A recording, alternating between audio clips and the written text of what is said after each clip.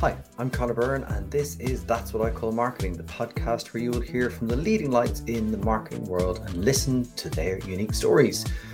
Today I'm joined by the truly brilliant Peter Field.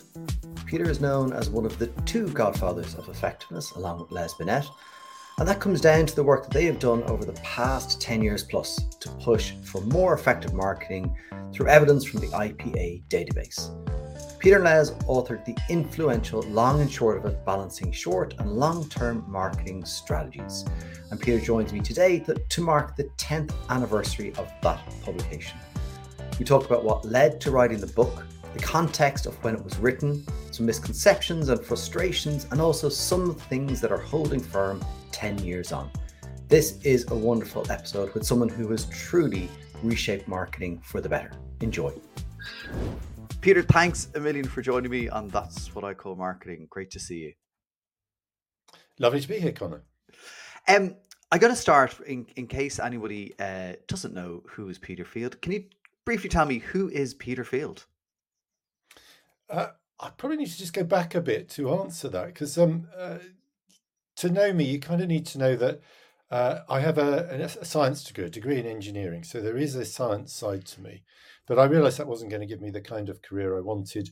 So when I graduated, I went into advertising, as you would. Obvious segue after an engineering degree. Horrified my parents.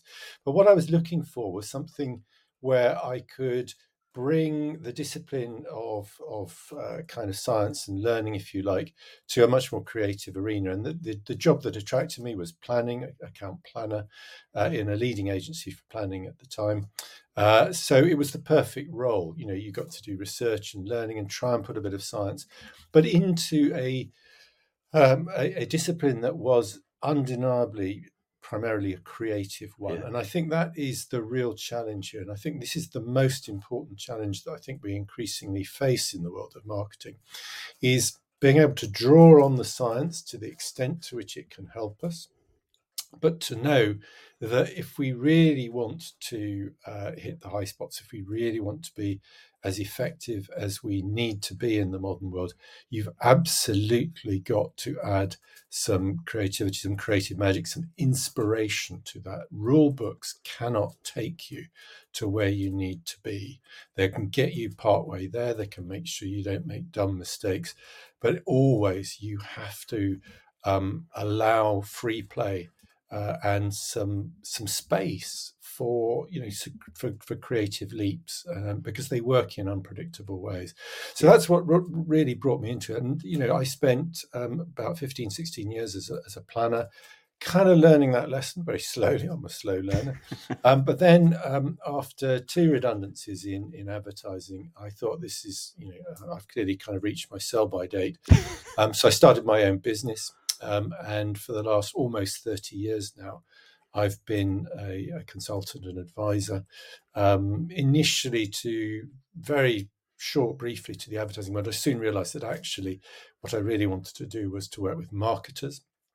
So for most of the last 30 years, I've really been advising marketers and appearing on platforms, written a number of books. Most famous books are with Les Binet, but loads of others as well, about effectiveness. And everything I do is based on analysis of effectiveness databases, whether they're in the UK or Canada or Australia or global databases. But I like to work from an evidence-based kind of approach, because that's where I think the real interesting action comes from. It gives me a chance to steal other people's brilliance. Really. That's the best thing about it. So hopefully that's kind of me. That's the best bits of me. I won't tell you what the worst bits are. Well, look, one of the, today we'd love to talk about the 10th anniversary of The Long and Short of It, which is, an incredibly well-known publication, as you said, that you wrote along with Les. I'd love to maybe paint the picture of 10 years ago, because, marketing landscape is different now. What was it like then? What was marketing challenged with, I guess? Well, I mean, the real challenge that we were addressing in the long and the short of it was what I call the fog of performance marketing. I mean, we had in the first book that we wrote together, Marketing the Year of Accountability, which was about 5 years earlier than that, we had kind of spotted and made passing mention of the fact that the long and the short-term effects of advertising can be quite different. But we really didn't have enough data to dig deeper than that at the time and start to follow that through and to examine the conflict that we had already begun to realize might be there. So fast forward to 2013 when we published The Long and the Short of It, and it was abundantly clear to us that the world of marketing was going down a really rather dangerous track, that it was becoming more and more short term, more and more focused on just those nudges to get people over the purchase line, bottom of funnel marketing effectively, and that brands were beginning, and they were only beginning to at that stage walk away from brand marketing. So the long and the short of it was, hence the name, a very, very deliberate attempt to say, look, there are two effectiveness worlds out here. There's the long and there's the short. Each are valid and important in their own ways, but they pull you in totally different ways, different directions in terms of strategy, in terms of media, in just about every way it is possible to think about. So if you're not aware of this tension between the two, if you're not aware of the fact that they are different, you can make some really, really big mistakes. And we were beginning to see that then. We were beginning to get worried about a growing trend to short-termism. But of course, it had only really begun then. Everyone was still absolutely hooked on the Kool-Aid of performance marketing. People in big tech companies were saying, look, the brand is dead. We don't need brand building anymore. It's expensive. It's inefficient. It's so last millennium. We just want to focus on using data to serve these last minute messages to people, because that is just awesomely effective. And of course there is a huge misconception in all of that, which I'm sure we'll come on to talk about. So it was a big mistake being made. We sensed it. We didn't begin to know how bad it was really in 2013. It subsequently got a whole lot worse, and the long and the short of it wasn't a hit from day one. It took certainly 5 years really to get any momentum going, because I think people didn't really want to hear the message. Those who criticised it said, this is kind of old fogies thinking. Les and Peter, they're old enough to be my granddad. They can't possibly know what's going on in the world. But I'm happy to say that I think really over it started before COVID, but COVID I think was a help in a wake-up call sense, because of course the moment you hit recessionary fears, everybody goes short. But also around COVID, there was some, just before and during COVID, there was some very high-profile admissions and discoveries by big high-profile brands like Airbnb and Adidas that there were real downsides to going too short and not building your brand. So I think probably about 4 years ago, suddenly the theme of long and short started to get some real traction, particularly in the US as well, where we failed to make any inroads. So it's kind of just built and built. And, if you'd asked me 5 years ago, was it globally famous? I certainly couldn't have said yes, but I think now just about. I think it is quite well read and well known now. But got a bit of a long haul, hasn't it been? No, because I think it's important to remind ourselves of that context. Because, actually, interestingly, there's possibly people listening to this today who, their marketing career may just be 10 years. And so they're not, aware of the context of what was going on before and how the, I guess, proliferation of, digital channels was taking over. I mean, you'll remember this as well, where agencies were, you were either a digital agency or you were, an above the line creative agency. And, the pitches were, well, no, you can't go for that pitch because you're a digital agency. Like it was a very broken up industry. And, there was a lot happening. And look, not to say there wasn't good work in some of those spaces and good ideas, but I think it's just really important for people to get the context. Yeah. Well, I mean, Les and I have always tried to be quite clear that when we talk about long and short, we're not imposing a digital divide here. There's Yeah, no reason why, you know, established traditional media channels have to be good at long, and why new digital channels have to be cast as short term. It just happens that to date, anyway, the new digital channels with the data utilization that they open up have been particularly good at driving short-term effects. And because of that, the models that particularly the platform owners have advanced. I mean, Facebook has been talking for more than a decade, really, yeah, about its model, its best practice model, which is all about the short. So they've, in a sense, shot themselves in the long foot, as it were, if I can torture a few analogies here.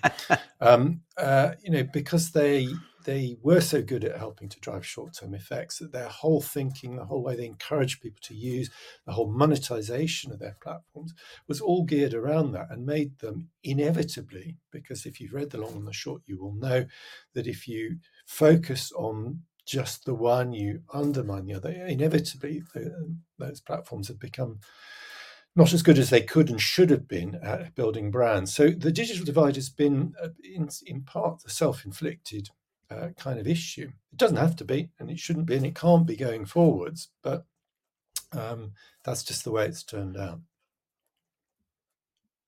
yeah. And we're starting to see some of those platforms, and looking to find ways to measure the impact of brand, over time. And I guess what's interesting with this is when you think about it, it's 10 years since the long and short of it.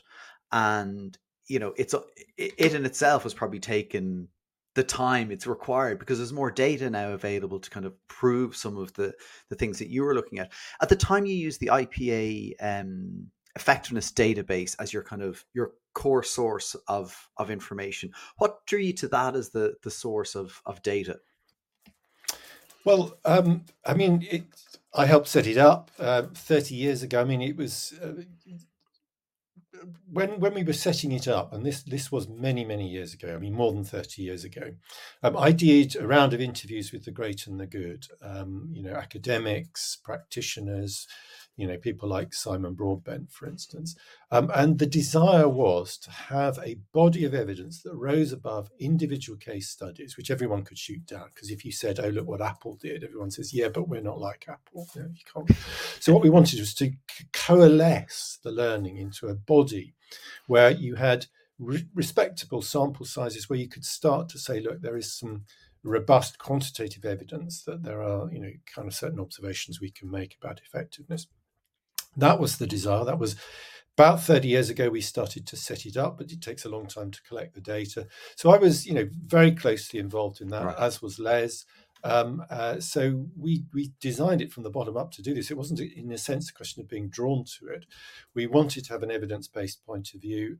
We created the evidence base, the two of us, over a period of about a decade, and we were finally able to start mining it, really, which we did for Marketing Year of Accountability almost 20 years ago now. So these things do take a bit of a time. So it was designed to be used in this way. It was great. But since then, I've moved on, and I've worked with the Australian equivalent and the Canadian equivalent, and I've worked with WARC and global databases. Yeah. So they are all fascinating in their different ways. They often lead us in very, very similar directions in terms of findings, which is reassuring.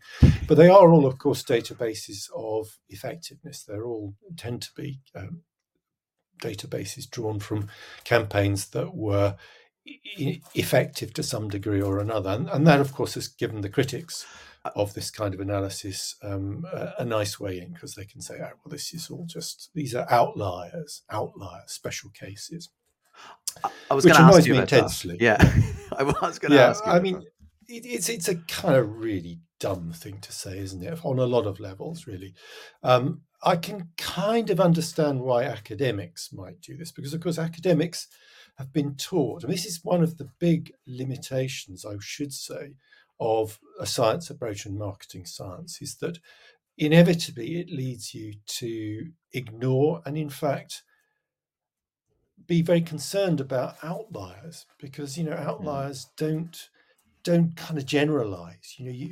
So we can't. The thinking is any learning you might seek to extract from outliers is dangerous, and they should be ignored. Now, anyone who has spent any practical time in marketing will realize what a dumb kind of observation that is, because it's the outliers that teach us to move forward. If we don't study the outliers, we can't be exceptional. So I'm totally with the marketing scientist in the sense that there are some basic rules of marketing that we need to get right, because if we don't, we will make some big mistakes. And a lot of big mistakes have, of course, been made in the past by people who've ignored those rules of marketing. But the point about rule books, the point about the science bit of marketing, is that the rule book is open to anyone and everyone. And increasingly it is used. If you work at certainly the blue chip marketing level, all of these big companies, whether it's Mars or Procter & Gamble or Unilever, are all very, very aware of the kind of dumb mistakes that you can make. So they're not making them. Right. So it becomes a level playing field again. How do you, as a marketer, move beyond the average, or what I would call the mediocre? Because you can be, you can get by with being mediocre in marketing to some degree. But most businesses, and this is particularly, of course, the case with the number 2s, 3s, 4s, the challenger brands in categories, you cannot afford to be mediocre. The brand leader might be able to afford to be mediocre, but the challengers have got to do better than that. So they've got to be exceptional. And if you're all playing by the same rule book, you're all doing the right things, you're all communicating the same category entry points, you're all making sure you max out your reach and all those other bits that marketing science teaches we have to do, where is the competitive advantage? How are you going to create one? You're not. And we know from work that Nielsen did many years ago in packaged goods, we know that on average, typically, a challenger brand has something like a 3.5 to 1 disadvantage versus brand leaders. That is to say that every euro above equilibrium that a brand leader puts into its communication, its advertising, it will get about 3.5 times as the gain as a challenger brand. Right. Now, these are pretty heavy stacked odds. We've always known that big brands, brand leaders have an advantage in markets, but that puts some numbers to this. And I think it's just a simple and terribly, terribly obvious observation that if you are that number 2, 3, 4, perhaps 5 brand in the marketplace, and all you're doing is emulating the same behavior as the brand leader with the same rule book, how the hell are you going to win out with odds like that? So you're not. So you've got to learn from the exceptions, the outliers. That's one of the reasons I admire the work of Adam Morgan so much, because he realized this long before most people did. He's 20 years ago or so, he wrote Eating the Big Fish, which is really about particularly how challengers need to learn to beat these odds. And that you learn from case studies of success, not from studying normalized, science, normalized behaviors. Only by doing that can you overturn odds of 3.5 to 1 against. Because we know, for instance, that creativity can give you a 10 to 1 advantage. If you pursue related approaches, the FAME strategy, for instance, that gives you something like a 5 to 1 advantage. These are the tools of leveling the playing field when you're a smaller brand. So you've got to do it. So, this is my pushback to anyone who says, forget the outliers, forget case studies of success like the IPA or the FIS, because they can't teach the average brand anything. I say the average brand desperately needs to learn this, because the average brand is screwed, frankly. If they don't learn from this, it's a very, very expensive place to be average if you are not the brand leader. And it's not great even if you are the brand leader. You open yourself up to challenge, frankly. So I think everyone's trying to be better than that. So, I admire, for instance, hugely Mars as a company. Right. Because if you look across Mars portfolio brands, they do the science bit. They're very, very, into all of that. But they absolutely understand the need for some creative magic. Procter & Gamble, exactly the same. Yeah. Procter & Gamble, I think, know when and how to turn up the creative firepower when they need to, and they've got some great case studies. Of course, you can't always guarantee to do it. That's the whole nature of creativity.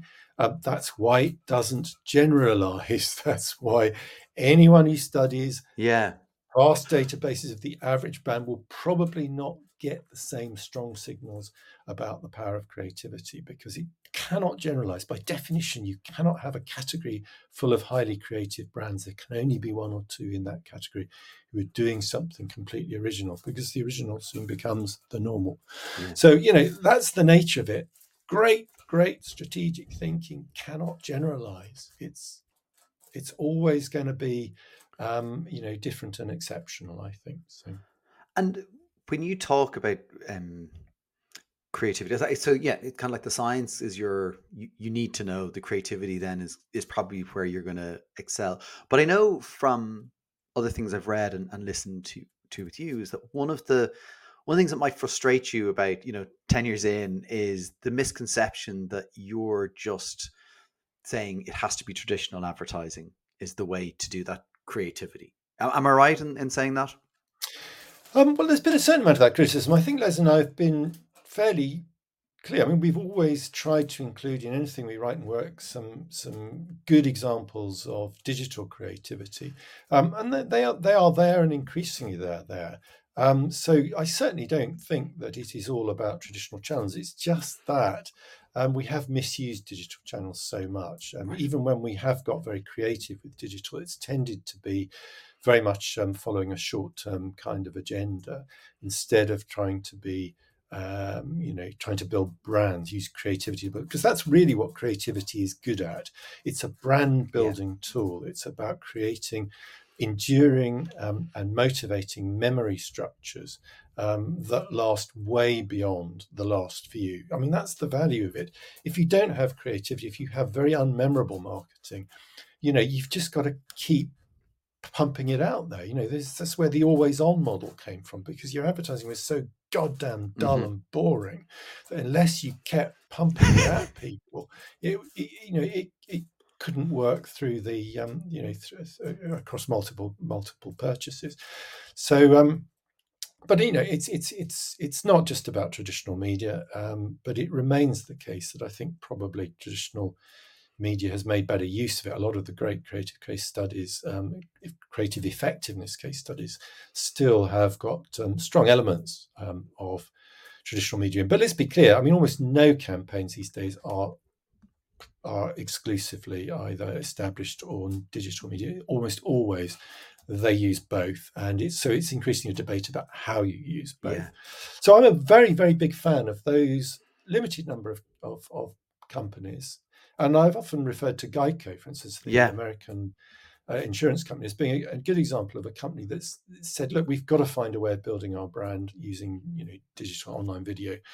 So I'm big fans of that. And I think they've done some interesting, good stuff. But we know the challenge, because academics like Karen Nelson Field in Australia, she was an academic. She's now got a very, very successful company that's all about attention economy. We know from her work that the reason why it has proved so difficult to build brands on digital platforms is simply attention spans. Attention. You've got to get a certain level of attention for a period of time, and seconds. And her threshold is 2.5 seconds. Yeah. She says only after 2.5 seconds of attention do you begin to build memory structures. That is to say, do you begin to build your brand?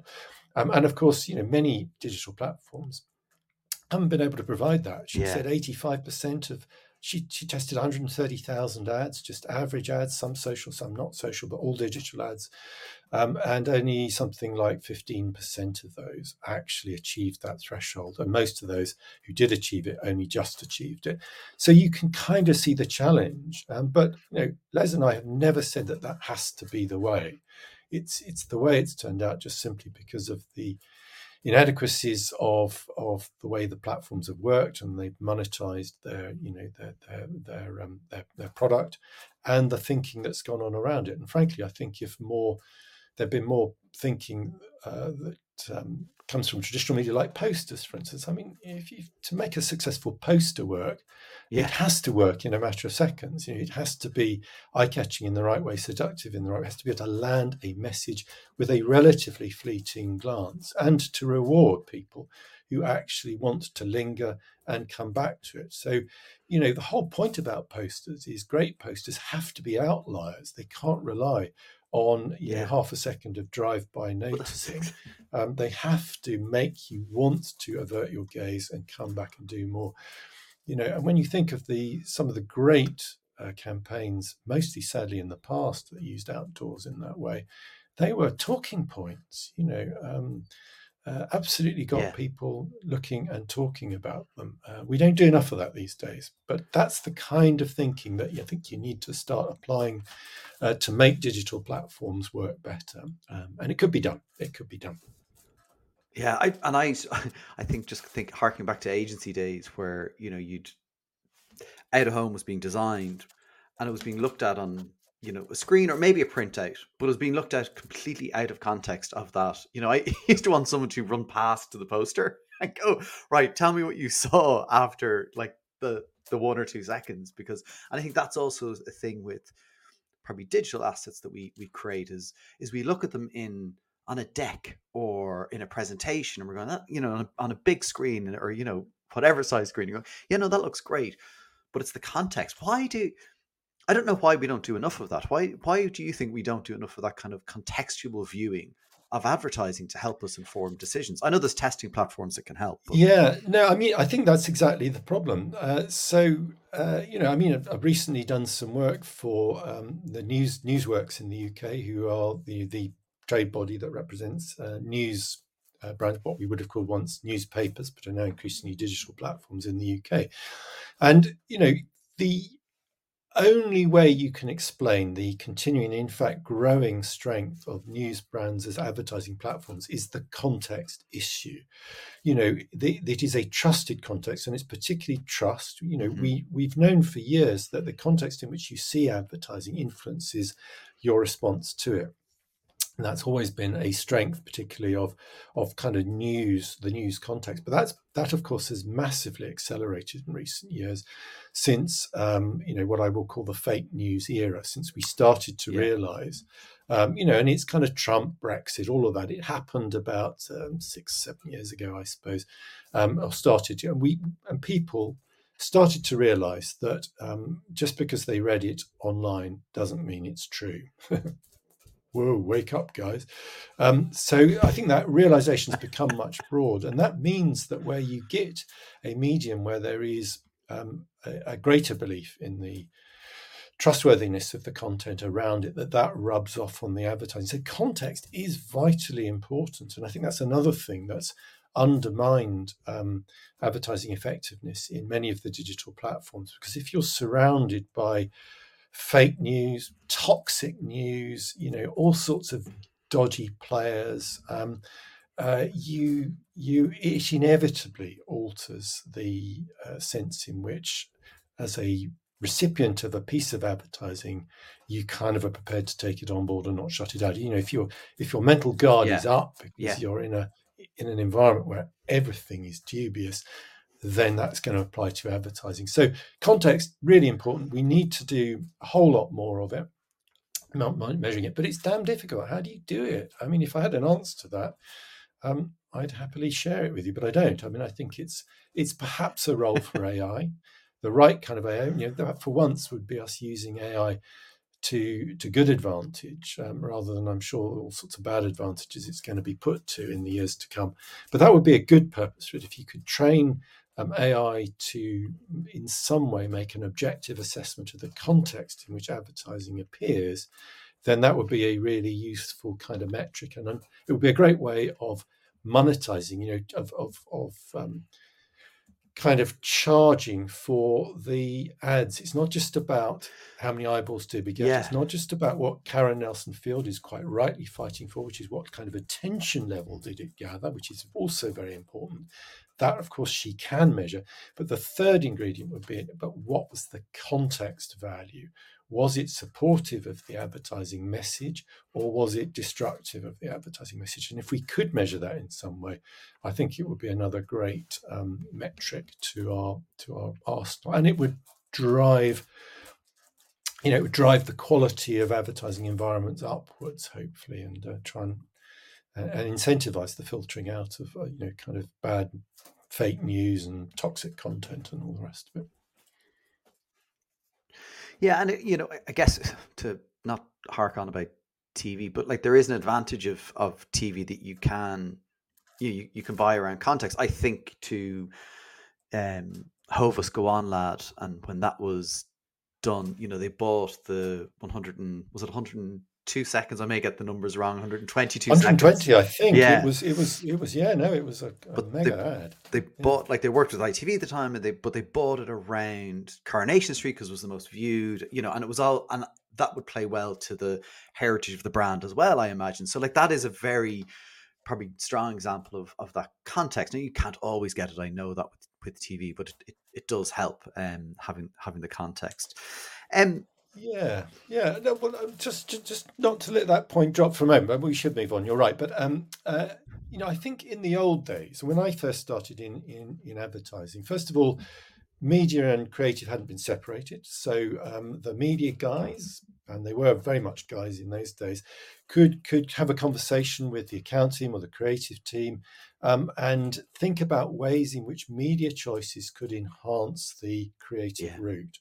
And so those kinds of initiatives happen much more readily when you get that kind of cross-fertilization. So the divorcing of media thinking from creative thinking has been a big nail in the coffin of that kind of inspired thinking. But of course, there's another big thing as well, which has killed that kind of really productive line of thinking, which is, of course, programmatic. And the more we move down that way, where we're just buying on, kind of price and eyeballs, no value is placed on the fact that this ad for, say, a new tech launch is going to be placed in an environment of white hot technology, which of course will enhance its message.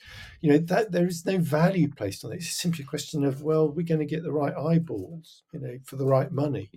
It's a much dumber way of buying media than the old-fashioned way was actually when it was done well. Yeah, and I've seen things like smart bidding and Performance Max, drive. And this is actually a really interesting point to think about metrics, but drive results at a better cost, whatever that was in the context I was looking at it in. But it makes me think about the way we're measuring things. And as I, look back over your work and, was reading on it more, I was like, is that kind of fundamentally part of the problem? Are we measuring things in the right way? Or are we kind of going, well, this is our measure, we want to get cost per this, at this and with these many people, and then like goals drive behavior, right? So people go 100 miles an hour to get that thing, and the quality isn't being captured. No, you're absolutely right. And we did, again, it was one of the things we warned about in the long and the short of it, and we particularly focused on the challenge between efficiency and effectiveness. And of course, the absolute defining metric that we started to warn about that poses this threat is ROI. And of course, we have a marketing world that doesn't just measure ROI, and it's a perfectly sensible metric to measure. I'm not for a moment saying we shouldn't measure it, but it's when it starts to become a target, it starts to become the thing we chase, then ROI becomes lethally dangerous. And I'm not hyping this. It is lethally dangerous. It kills brands, because ROI teaches you to go short, to go for low-hanging fruit, to simply chase what I would call mediocre results with minute budgets. That's the way to max out ROI. Whereas, of course, effectiveness is very different. Effectiveness is about maximizing outcomes, particularly the profit outcome. And what we showed and argued in the long and the short of it was that if you pursue ROI as an objective, you tend to weaken profit. And a lot of people can't get their head around that at all. You really have to think about it. But, people were warning marketing about this, long before we ever wrote that book. I mean, one of the advisors to the setting up of the IP Effectiveness Data Bank was a brilliant academic called Tim Ambler, now retired, but happy to say still very much alive and well. He warned us 30 years ago not to chase ROI precisely because as a ratio, you have two ways to max ROI. It's a ratio of what you get back to what you put in. And the easiest way to maximize that ratio is to put less in. And if you do that in the right way by going short, that ratio starts to take off. But actually, the important way is to ensure that you're always keeping an eye to what you get back out, the level of profit you generate, as opposed to simply the ratio of profit generated to the costs incurred in doing it. And he warned us then 30 years ago, and we should have done well, he didn't, because we've spent the last 30 years grinding brands into the ground, driving them into the ground by pursuing ROI, which is an efficiency metric at the cost of an effectiveness metric. And it's just to look smart with the accountants, I think. It's really dumb. Really I was going to ask you about that because I think that is a fundamental challenge that a lot of marketers face. And I'm guessing you've met a ton of CFOs and CEOs over the years, but particularly in the last 10 years with the publication, the book. How are you having that conversation with them? Well, a lot of people, I think, CFAs kind of get a bit of a bad rap, don't they? And I understand that. I've always found that when I've had the opportunity to get in front of the C-suite of companies, whether it's, CFOs, CEOs or whatever, I've always found CFOs, and CEOs, of course, are mostly people who were once CFOs. So we're talking about the same animals in many ways. They're perfectly open. They're intelligent people. They're perfectly open to an evidence-based argument. And I've always found that if you can put an evidence-based argument that alerts them to these dangers and gives them a sensible, credible way forward, that at least you can create the opportunity to try it out. I mean, obviously, you've got to deliver at the end of the day as a marketer, but at least you can create that. I've not come across any CFOs actually that just stick their fingers in their ear and say, I'm not listening, this is all marketing airy-fairy nonsense. Because I think if you've got an evidence-based way of proceeding, then they're reasonable, intelligent people, they will listen to you. And I think that has been marketing's weakness in the past, because it hasn't been evidence-based. It's very much been, just trust me. You've got to marry the two. And, we're kind of coming full circle here, because this, of course, has been one of the values of marketing science, in that it does generate an evidence-based to support some of the really important tenets of growth driving, like the building of mental availability. And of course, that is a very important one, because mental availability is essentially another way for saying we've got to build the brand in the right ways, at least. Building a brand requires budget. We know that brand building is related to share of voice, or particularly extra share of voice. So it has all sorts of implications for investment levels as well as strategy and media. So it's a useful, proven construct to add to the evidence base when you're trying to put an evidence-based argument to a CFO that you need to invest in the brand. So it's very useful on that level. It's just taking it to the next level of saying, yes, but we need our advertising to work harder than our competitors if we're going to win this battle. And I think that's where the marketing science sometimes leaves us rather short. Yeah, you mentioned extra share of voice, and I did want to ask you about that, because that was a theme that came out of the book. Can you just explain that to somebody who may not have heard that before? Yeah, sure. And I would just say a lot of people suggest that Les and I invented the extra share of voice, and we absolutely did not. I've heard Les say that. No, John Philip Jones, I think, is the man who probably deserves the credit. But there were lots of work was being done on this by Unilever and other researchers long before that. But John Philip Jones was probably the guy who formalized it into academic grade papers and research. So he did that in the 1990s, long before we put pen to paper. So we absolutely do not claim credit for that. We simply observed that it worked very strongly in the data we were looking at, that at the time, and I'll come back to the update on this in a minute, but at the time, the relationship between ESOV, and ESOV is simply the difference between your share of voice, your share of category expenditure across all advertising platforms, and your share of market, measured in ideally financial terms. So if you have a 10 share of market and your share of voice is 11, then your extra share of voice is 1 percentage point, difference between 11 and 10. It's as simple as that. And what we found, and what John Philip Jones and other researchers found over many years, was that it was that metric, the difference between share of voice and share of market, that either drove growth or resulted in loss of growth, loss of market share if share of voice was short of share of market. John Philip Jones observed that it wasn't entirely a straight line relationship. It's an unfair world, as we've already been discussing. It's Yes. a curve that flattens off. So big brands can actually get away with lower share of voice and share of market and still drive growth. That's one of the ways in which they get this 3.5 multiplier over lesser brands.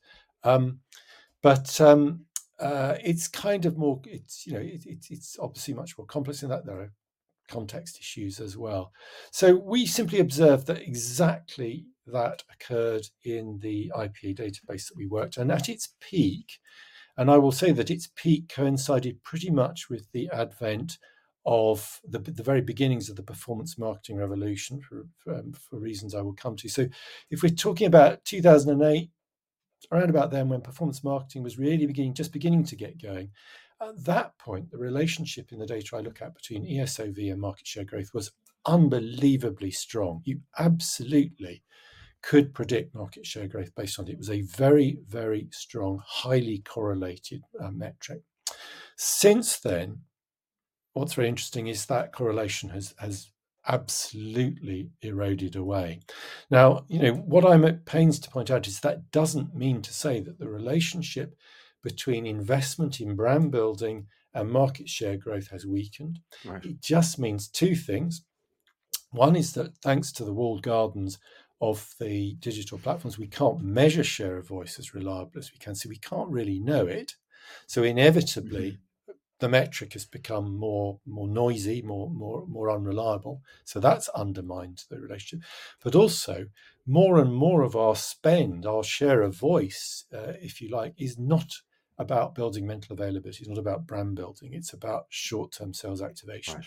Right. And Les and I advocate the 60-40 rule, 60 brand, 40 short-term. Many brands around the world have gone way beyond that. You're lucky, frankly, if you've even got 40-60 going on. I mean, often it's 20-80, maybe 30-70. So you've got vast amounts of that supposed share of voice that isn't doing anything to build the brand at all, and therefore is not driving long-term market share. All it is doing is driving short-term market share. So because of that absolutely cast iron relationship between ESOV and market share growth has massively weakened over time. So I think to correct that, we need to do two things. Firstly, we need to know much more accurately exactly what our share of category expenditure is. But secondly, we need a share of brand voice, not a share of total voice, because that we need them both. We need share of brand voice, share of activation voice. We need those as separate metrics. Right. And when we've got that, we'll work out how to combine those two to create a new effective share of voice measure that will teach us, teach us how to measure the metric and able to guide our investment and predict growth. But at the moment, we don't have that. So there's work to be done. I was gonna there's never not worked. Yeah. Will we get it? I mean, because part of the challenge is, as you say, walled gardens.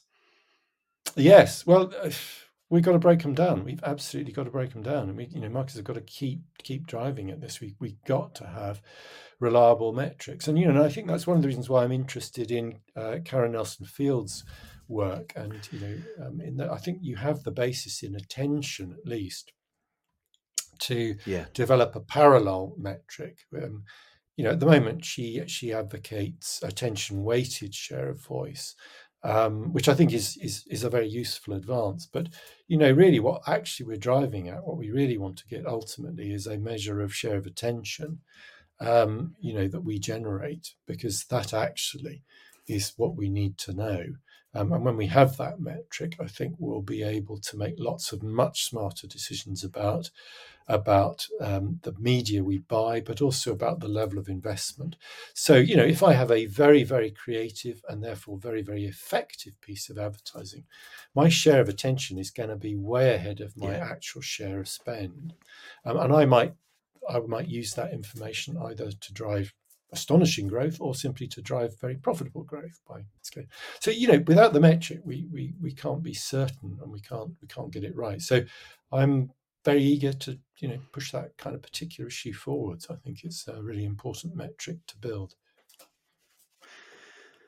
Yeah, and valuable to everybody, right? In the sense of not just the advertiser, but the platforms, right? Because ultimately, I think they're trying to evolve. I was listening to the debate on, it was a debate about double duty, and in Australia there was an example from News Corp. They had done a Shandong piece of creative that seemed to do, both brand, both performance. A really interesting just discussion, on that. But again, you're looking at a platform kind of, I think, coming to the table and saying, we need to do more. We need to actually evolve and not just kind of sit behind, units. Yes. Yeah, and that is good. And, I think this issue of double duty, I'm still nervous about. I accept that maybe if you've got a very smart platform that can deliver in kind of both the requirements of the long and the short, it can deliver high attention, brand building capabilities on the one hand, but it can also deliver data-driven, highly targeted platform on the other end. And I think someone like a big news organization like that may well be able to do that. But you've still got a fundamental challenge to the ads that you might run on it, which is that when you're talking about brand building, you've got different strategies, different targeting, different media requirements to when you're talking about sales activation. Yeah. They are very different worlds, very broad targeting, probably longer form emotional messages that build brands on the one hand. On the other side, you've got very tightly targeted, probably quite message related functional kinds of nudge messages that just make you do the buy now on the other hand. So they call for very, very different placements. So it's actually much more difficult than people make out to do effective double duty advertising. And I think usually what you end up with is something that does neither very well. And I experimented with this when I was in agencies many years ago. I worked on a lot of bits of business that did direct response as well as brand, and we always wanted to try and do it. And every time I tried to do more creative brand-focused advertising to drive short-term responses, it failed. And every time we put too much responsive stuff into the brand building, it weakened the brand. And I kind of, in a clunky way, learned there and then, keep the two separate. Do each really well. Yeah. Find a way of integrating them, of course, because you want to evoke the brand when you're doing activation. And when you're doing brand building, you want to try and steer and set people up to the activation where you can. So integrate sensibly and intelligently, of course, but just recognize that they're totally different tasks. It's very difficult to do them together. To me, it comes back to like the objectives. Like, what are you trying to achieve? Because if it's sales tomorrow, you need to do a different set of things. And if it's, future demand, as James Herman calls it, or just long-term brand building, you need to do different things. And you've talked about, emotional, rational fame. I want to come to a question that Paul Dervin, who you know well, put to me to ask you. He said, it feels like more ads in a media plan are shorter formats than 10 years ago. It's hard to create emotional-led advertising in 6 to 10 seconds. You probably need to do it in 3. Any thoughts or recommendations on this? And you mentioned Geico as a good example already. Yeah, no, absolutely. Well, I mean, that's Paul Dervin is one of the smartest marketers I know, and he's absolutely put his finger on it here with that one. It is, of course, really difficult. I don't think it's impossible. I like what Geico have done, for instance. I think they've shown that you can, to some degree, in short format, do engaging brand building work, you've just got to think very cleverly about it. And, if we accept, which I entirely do, the Karen Nelson Field finding that you've got to work to trying to get more than 2.5 seconds of attention. So that means you've got to provide some kind of reward or lure to the viewer. You've got to make them want to carry on watching, because it's too easy to scroll past. And if we're simply relying on unscrollability as our compunction for viewing, that's not going to work. I mean, people have eyes. They are able to avert their gaze or close their eyes or just mentally ignore you. Sorry, digital guys, that is possible, So you've got to get back to enticing people to want to watch your advertising. That's, of course, what Geico have done well. But you've got to recognise, and I think that's why the poster format, and I had an interesting conversation some years ago with a very bright guy from Mars about precisely this. Their thinking was poster when it comes to digital brand advertising, and I think that is absolutely the right way to think. With a poster, if you've got a good poster, you might get 2-3 seconds of viewing. If you're lucky, you might get a bit more than that if it's a particularly good one. If you're very lucky, you might get people talking about your ad, so that actually you even drive. And that's where you have to try and go for. You've got to try and create that kind of advertising. And again, this just brings me back to the difference between activation advertising, which could be just communicating a single thing that will make you click, but it's not going to build a brand, and it's a very ultimately inefficient way of doing it. So you've got to think in a separate way, and Paul's question is absolutely right in saying you've got to find a way of making it emotive in some way, because if it's not emotive, it's not going to be memorable or compelling, or certainly it's not going to become a talking point, because people don't by and large talk about facts, they talk about cool stuff. Hey, whoa, have you seen that amazing ad with I don't know, the dog doing whatever? Those are the things that people talk about. And the advertising message kind of comes through, if it's done well, on the back of the cool creative. So again, let's be clear, coming back to marketing science, there are those who would have us believe that the formula for success in advertising is simply going down a checklist of category entry points, just tick them all off. And that's great if you're a brand the size of McDonald's. It's very de-risked. You can go down that. You've got tons of money. You can say, we're for high days and holidays. We're for granny as well as junior. We're here for breakfast, lunch, and supper. All of those CEPs, we can tick them off because we've got billions. But most of the brands I work with, they don't have that kind of budget. They read these marketing science edicts about CEPs and about universal reach of the entire target audience. And they say, look, I'd love to be able to do that. I buy the value of doing that, but I haven't got the euros. I haven't got the dollars to do it. So give me another way forward. And that's why, I keep coming back to this model of emotive, famous advertising, because what we've always found with, and those are the kind of creative formats that Paul Dervan knows so well and has been so good at, working to develop off the back of the science, is when you develop these kind of iconic pieces of advertising that just stand out in the categories, the category entry points just come to you automatically. It ceases to be a checklist because you are the brand in the category that everyone's talking about. It is assumed you are good for all occasions. It is assumed you are good for all people. It is assumed you are going to be here, there, and everywhere. They just come with it. And there are lots of great examples of case studies in effectiveness databases, not just the UK one, of brands that done that. You look at their advertising, and if you're lucky, there was one category entry point in there, if you're lucky, but they became so popular and so iconic within their category that they show you the data. They say, look, our reputation across all sorts of things just leapt as a result of this. You get it without having to do it mechanically. So, these are the important lessons we need to learn. And I think that is why it is worth struggling to find ways of doing the digital piece more powerfully, so that we can use the reach of digital and the flexibility of digital in many ways to enhance our brand. So good question from Paul. I would expect nothing less.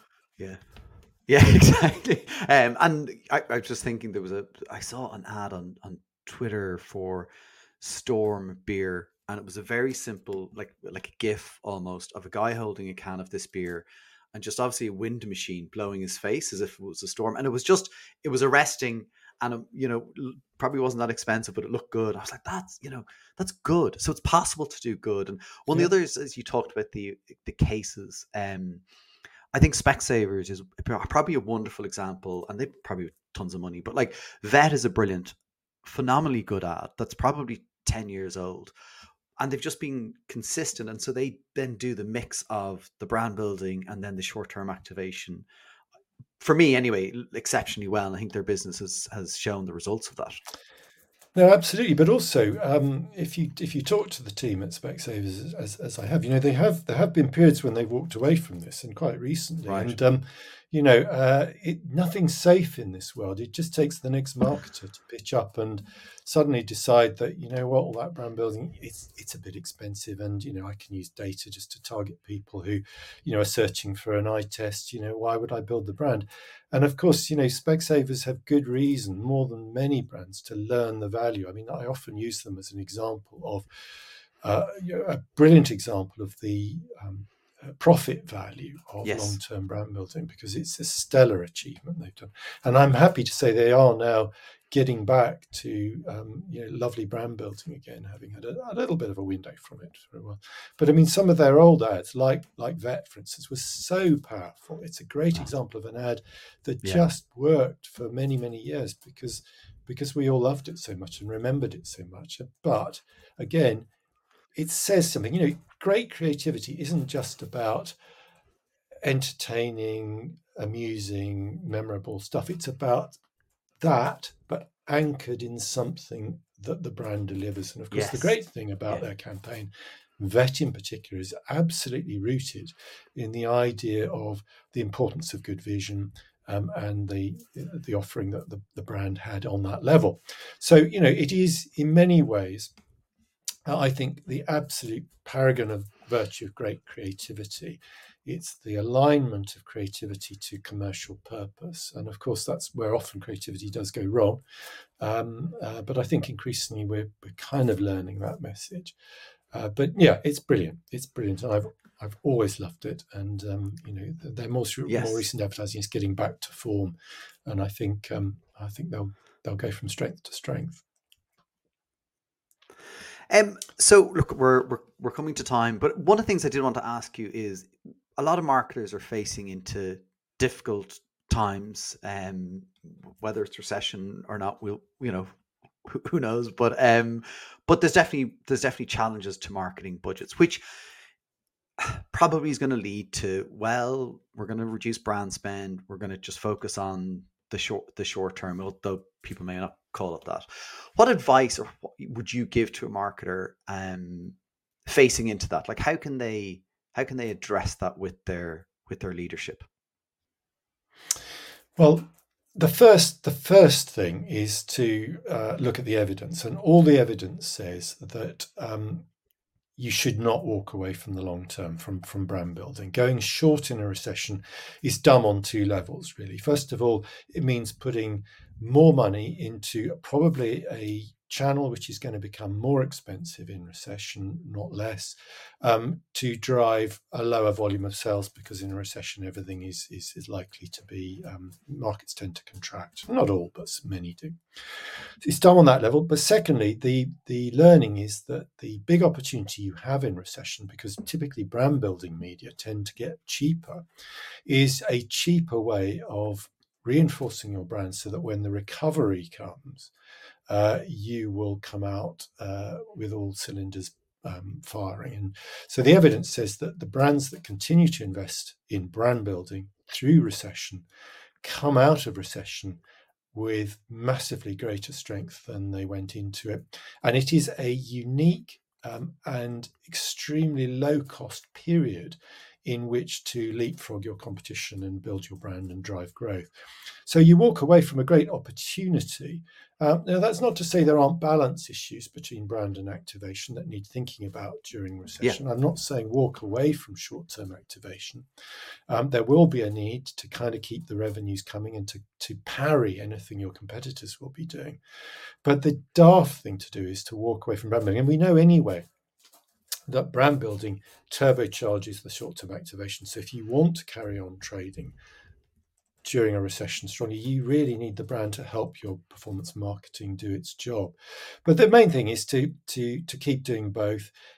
We know that because media often gets cheaper and because some of your competitors are going to be dumb enough to pull out of brand building, that you may well be able to maintain your share of voice or even build your share of voice with less money. So you may still be able to bank a few euros and keep the CFO happy.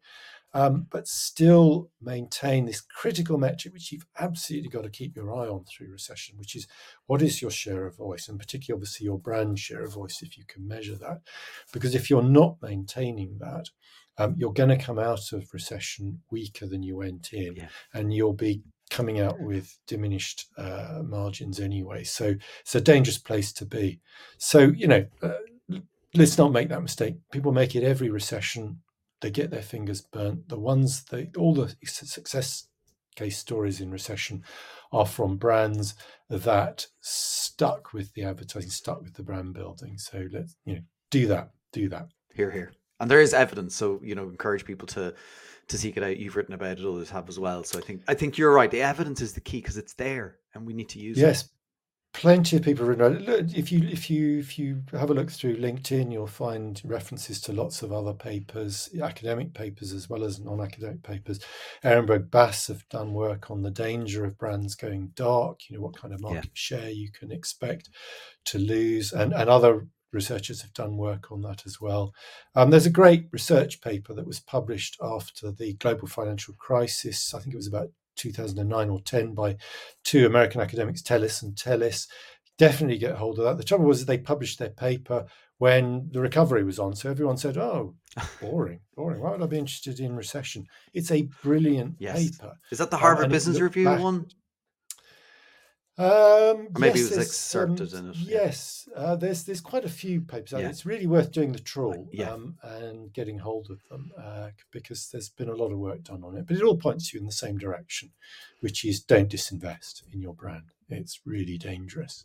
It's superficially seductive. You may well be able to boost your ROI numbers in recession, but I hope if I've done just one thing in this podcast, is to alert you to the dangers of pursuing ROI as a metric, because it'll kill you. It absolutely will kill you. Measure it, be aware of it, but don't target it because it leads you to a very slippery slope of short-termism, low-hanging fruit, easy, quick wins, and not building your brand for the long term. And recession is the classic environment where people do that.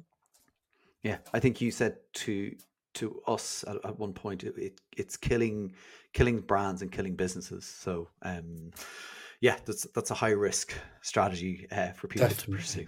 So definitely, Peter, what a great point to leave it at. Thank you so much for your time today. I really appreciate it. Great to speak to you on the 10th anniversary of The Long and Short of It. Last question: did you think at the time it would have the impact and legacy that it's had? No, I mean, I think we had hoped it would have its impact rather quicker than it did. I mean, it's a long time coming to get to where it got, more than 5 years before it really started getting widely read, and most of 10 years before it absolutely became well known. We had no idea it would be as influential as it has been. We certainly hoped it would be influential, but it's exceeded our wildest dreams, and we're relieved to some degree that that's the case. But if only it had happened sooner, we might have saved a few dollars out there. Yeah. Well, I encourage people who maybe haven't read it to read it, and some of the other work that you've done as well. Thank you. Thanks very much, Peter. Thank you. Cheers. Thanks. Bye now. Well, I hope you enjoyed that episode and getting to spend an hour in the company of one of the true greats in marketing. I'm lucky that I had spent time with Peter Field before, and what is wonderful is the Peter Field that you saw or heard today is the one I'd met before, and it feels like the really authentic version. He's passionate about what he does, and as you can tell, has some strong views like ROI. But he is also open to new evidence, but there has to be evidence. It was a real pleasure interviewing Peter Field today, and I hope you enjoyed it. That's it for this episode. Thanks for listening or watching. That's what I call marketing. If you did enjoy it, please do share and add comments with your feedback.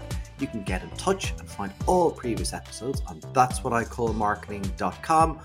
Follow us on Instagram for short videos on That's What I Call Marketing, and on Twitter where we talk about all sorts of different marketing stuff. That's_marketing. And now you can watch our episodes back on YouTube. And you guessed it, you'll find us by searching That's What I Call Marketing. So from me, Conor Byrne, until the next episode, take care.